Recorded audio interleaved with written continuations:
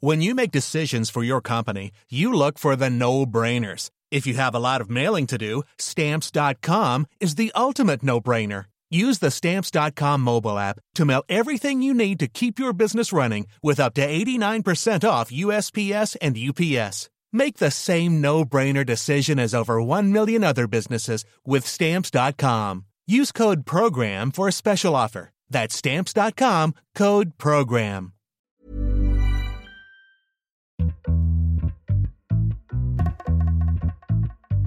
September 30th marked the final day of the third quarter, and the end of the quarter also marked a cash crunch in an important short-term lending market. This is where financial players go to trade some of their assets in exchange for cash in order to keep up with regular business.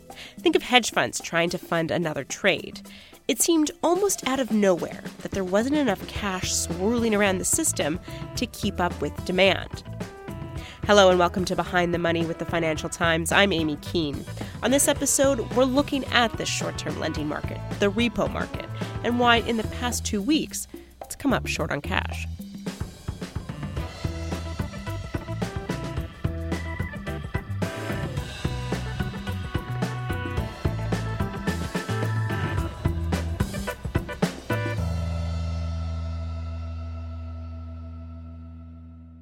All right. Joe. Hello. Hi. Joe, what are you... Joe Rennison covers markets for the FT, and I asked him to explain what the repo market is exactly. The repo market, other than being fabulously exciting, is where banks and investors go to source short-term financing. And how do they do it? And they do that by borrowing cash for very short periods, often just overnight, in exchange for treasuries or other high-quality collateral, mortgage bonds, for example.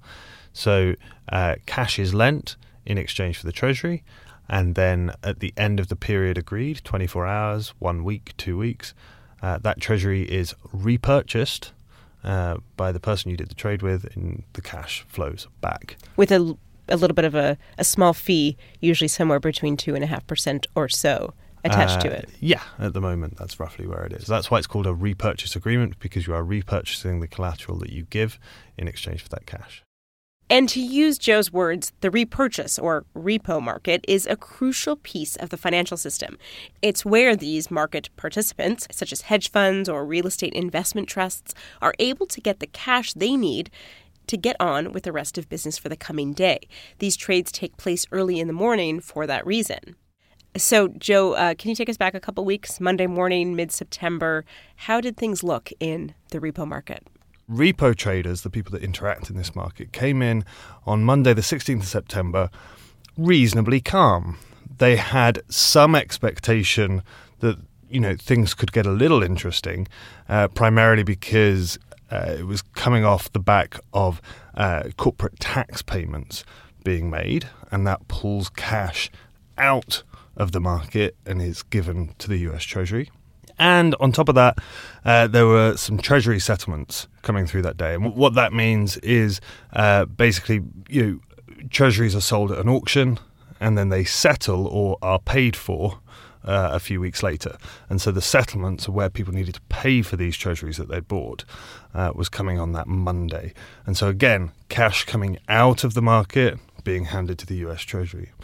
And typically, this is an annual event, and it typically passes without mention. But... You mean corporate tax day, September the 15th? Corporate tax day, Treasury settlements, all of these things typically pass without mention. But because there had been a slow kind of creep of funding pressure building over, frankly, the past 12 months, what you had kind of coming in to this relatively sanguine or at least expected to be sanguine event, was actually a much tighter, constrained financial system than I think most people realized. We're going to get back to where some of this pressure was coming from in a second. But first, Joe, what happened in trading that day? In the opening 5, 10, 15 minutes, repo rates start to climb. Now, on Monday, this was a little bit more gradual, and they eventually reach a peak of around sort of 6%. There were some people who suggested it got as high as 8% on Monday over the course of the day. And that was unexpected. What were people thinking? That's a stressed market. That means there was a much higher demand for cash than there was supply. And so by the end of Monday, people are jittery. People are nervous. And coming in on Tuesday, the expectations were already that markets could go a little bit haywire. A number of people in the market had hoped that the Federal Reserve Bank of New York would have already made an announcement to try and calm those concerns down. They didn't. The New York Fed, among other things, is the arm of the U.S. central bank that oversees financial markets. And markets opened at 7 a.m. on Tuesday and very quickly started to rise. So within the first sort of 15 minutes, you're going from maybe 3% straight up to around 10%, very, very quickly. And when rates are moving that quickly, the market kind of shuts down because it's very hard to put through any trades when the rate is moving around so much. It was after that very volatile, very severe episode that the New York Fed did make an announcement that they would step in and they would provide cash to the market. So effectively, they became one of the lenders. They did the job that typically would be done by, say, banks. Like a commercial bank that might be able to put up some cash in exchange for... Yeah, exactly. In exchange for treasuries, they put up cash. And how much are we talking about? How much did the Fed put in?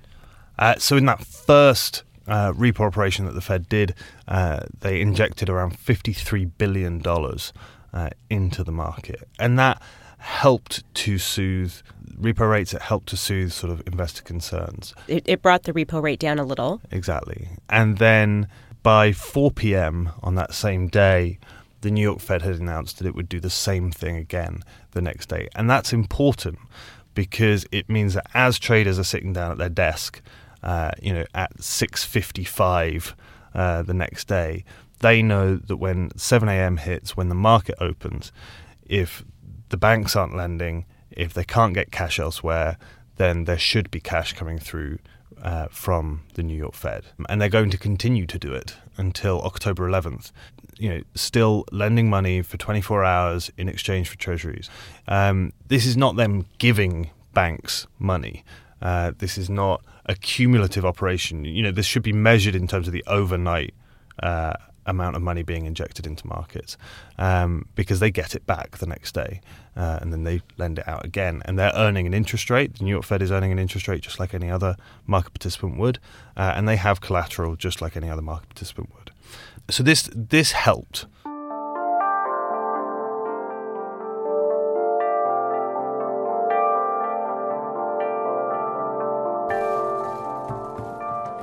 Good afternoon, everyone, and welcome.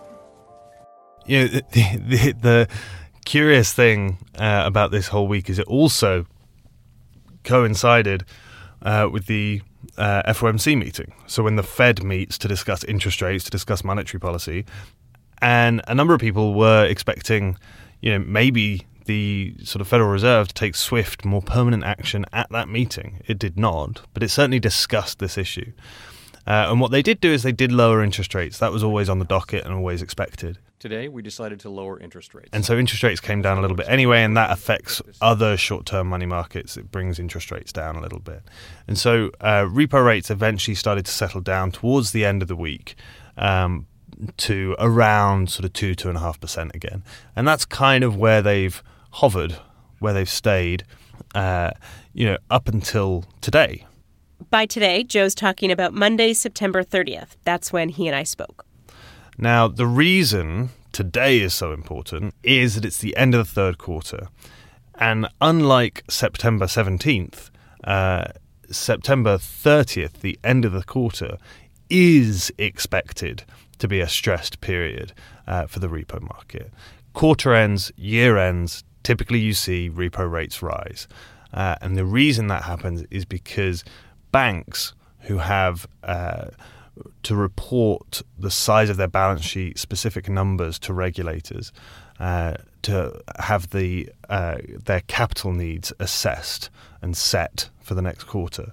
That comes a snapshot in time at the end of the quarter, so September 30th. And that means that they become very reluctant to lend out cash, to even borrow cash, to do anything that might increase the size of its balance sheet because it's going to have capital consequences for them. And so the market becomes much more constrained. And having had this big jolt, this ruction in the market on September 17th, people were particularly concerned kind of coming into this quarter. So what else did the Fed do to ease some of this pressure? So the Fed, having been criticized for being perhaps a little bit flat-footed initially by not making any announcement on that initial Monday where repo rates started to rise and waiting till Tuesday and having that big spike up to 10%, the New York Fed became a little bit more preemptive of quarter end. And what they decided to do was 2-week repo operations. So what this means is effectively it's a 2-week loan collateralized against treasuries.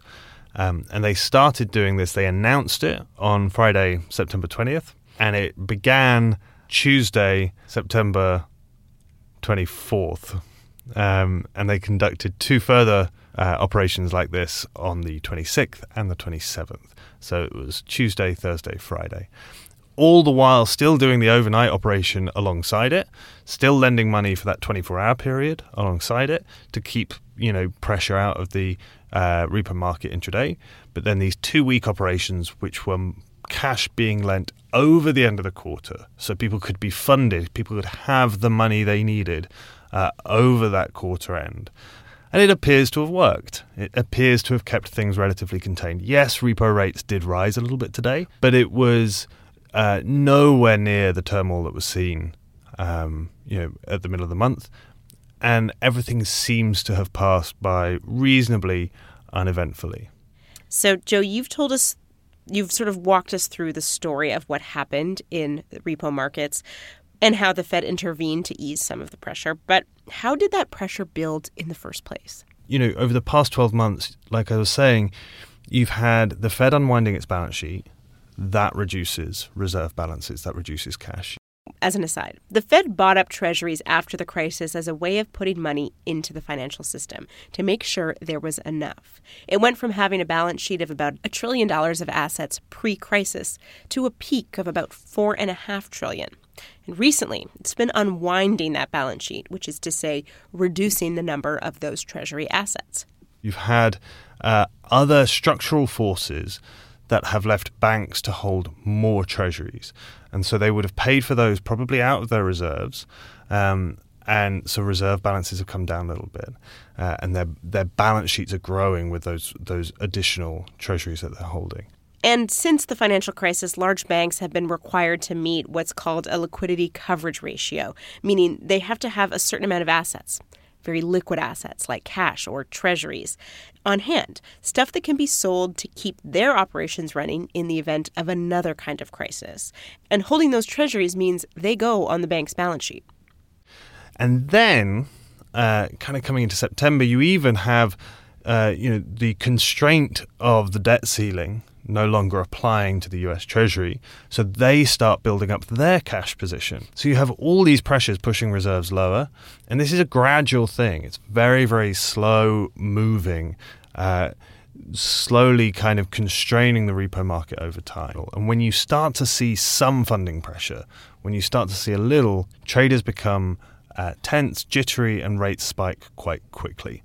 And that's what happened. It kind of unraveled very fast. It also came back in line fairly quickly, as we saw when the New York Fed came in, when they stepped in, when they provided that kind of backstop of money to the market, then things calmed down and it was okay.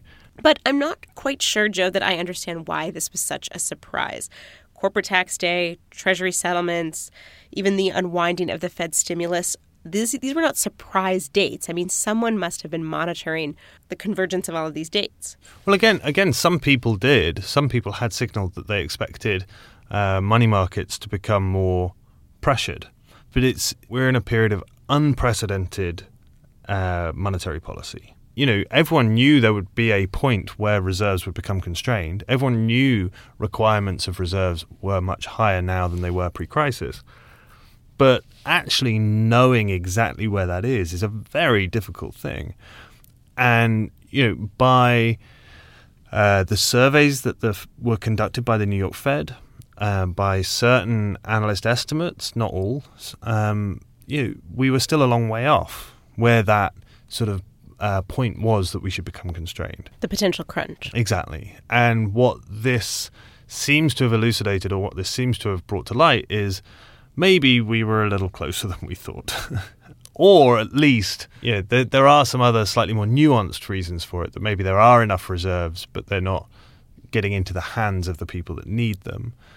But fundamentally, it's the same issue. It's that, cash is now scarce for those that need cash. Mm-hmm. And so then you get to the question of, well, what do you do about that? And where do you go from here? And that's kind of what people are grappling with now.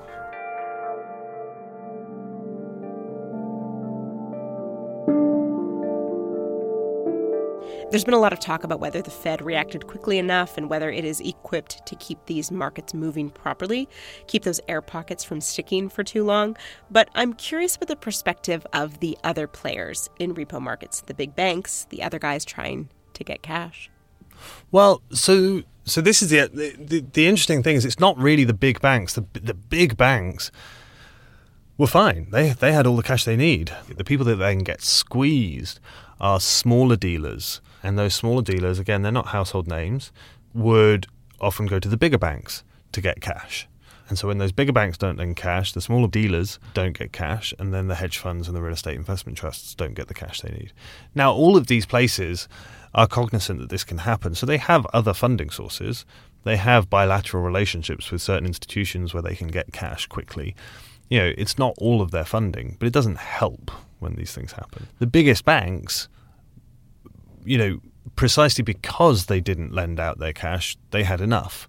And that's kind of the job of a treasurer at these big banks. Their job is to manage the sort of financial position of the bank, make sure it has enough financing to go about its daily tasks. And part of that now includes making an assessment of all of the regulation that they are under internationally, to make sure that they don't fall below the thresholds that are set for them on the amount of money they need for the potential of a dire circumstance kind of being thrust upon them. Joe said something earlier about how we're in unprecedented monetary policy territory, especially when it comes to just how much the end and the unwinding of the Fed's bond buying program is going to affect the financial system. So I asked our own Gillian Tett what to make of this. Gillian was closely covering the markets during the crisis and the post-crisis period.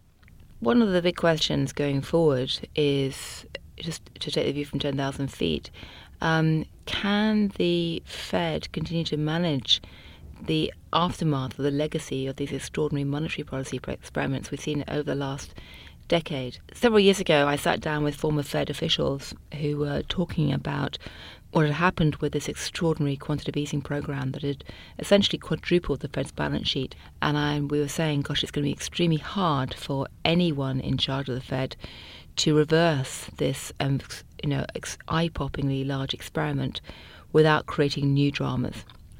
And the Fed governor said to me, listen, you have to imagine the Fed as being like a pilot who's trying to land a plane. And what they're doing is having increased the balance sheet dramatically. They're going to simply sit there and let all the bonds that they've bought and put on the balance sheet just expire when they come due. And bit by bit, the Fed balance sheet will shrink, and the Fed will be like a pilot landing a plane on the glide path, just simply switching off the engines and letting gravity take its course, and it will glide down very gently, very smoothly, and no one will notice. Now, somebody like Tim Geithner, the former New York Fed governor who went on to be Secretary of the U.S. Treasury, never quite believed it would be quite as easy as that. And so he used to talk a lot about putting foam on the runway. And that's an image for explaining actually you had to create some safety valves or safety nets, if you like, for the central bank balance sheet as it gradually let the quantitative easing unwind. Recent Fed officials have been less concerned about putting foam on the runway, which is another reason why this recent shock happened. But the question now is that, as we move into a period where the Fed's shrunk the balance sheet, partly reversed QE, but is now thinking about potentially expanding support for the economy going forward, and you've got other central banks elsewhere in the world who are going back into QE, what on earth is going to happen to the Fed's balance sheet now? Will the Fed be able to keep flying that plane smoothly, given the potential for more geopolitical shocks or nasty sudden weather squalls, if you like, to use a metaphor again? And does anyone actually understand exactly how the financial system's actually operating today? Because all of this dramatic experimentation means that the Fed's a bit like a pilot flying a plane where the altimeter has been reset and the radar's working on a different route, and none of the dials are quite acting the same way as before, and so it's pretty hard to fly it smoothly.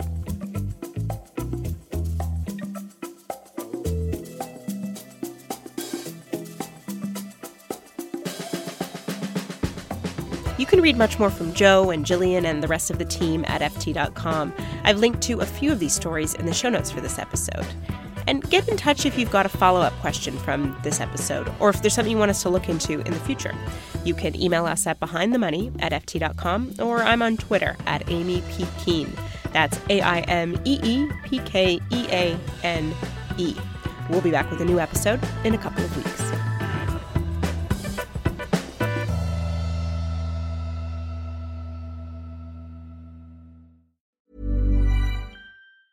Hi, I'm Daniel, founder of Pretty Litter. Did you know cats tend to hide symptoms of sickness and pain? I learned this the hard way after losing my cat, Gingy. So I created Pretty Litter, a health monitoring litter that helps detect early signs of illness by changing colors, saving you money and potentially your cat's life. Pretty Litter is veterinarian developed, and it's the easiest way to keep tabs on your fur baby's health right at home. Go to prettylitter.com and use code ACAST for 20% off your first order and a free cat toy. Terms and conditions apply. See site for details. When you make decisions for your company, you look for the no-brainers. And if you have a lot of mailing to do, Stamps.com is the ultimate no-brainer. It streamlines your processes to make your business more efficient, which makes you less busy. Mail checks, invoices, legal documents, and everything you need to keep your business running with Stamps.com. Seamlessly connect with every major marketplace and shopping cart. Schedule package pickups and see your cheapest and fastest shipping options from different carriers, with rates up to 89% off USPS and UPS rates. And with the Stamps.com mobile app, you can take care of mailing and shipping wherever you are. Make the same no-brainer decision as over 1 million other businesses with Stamps.com. Sign up with code PROGRAM for a 4-week trial, plus free postage and a free digital scale. No long-term commitments or contracts. That's Stamps.com. Code PROGRAM.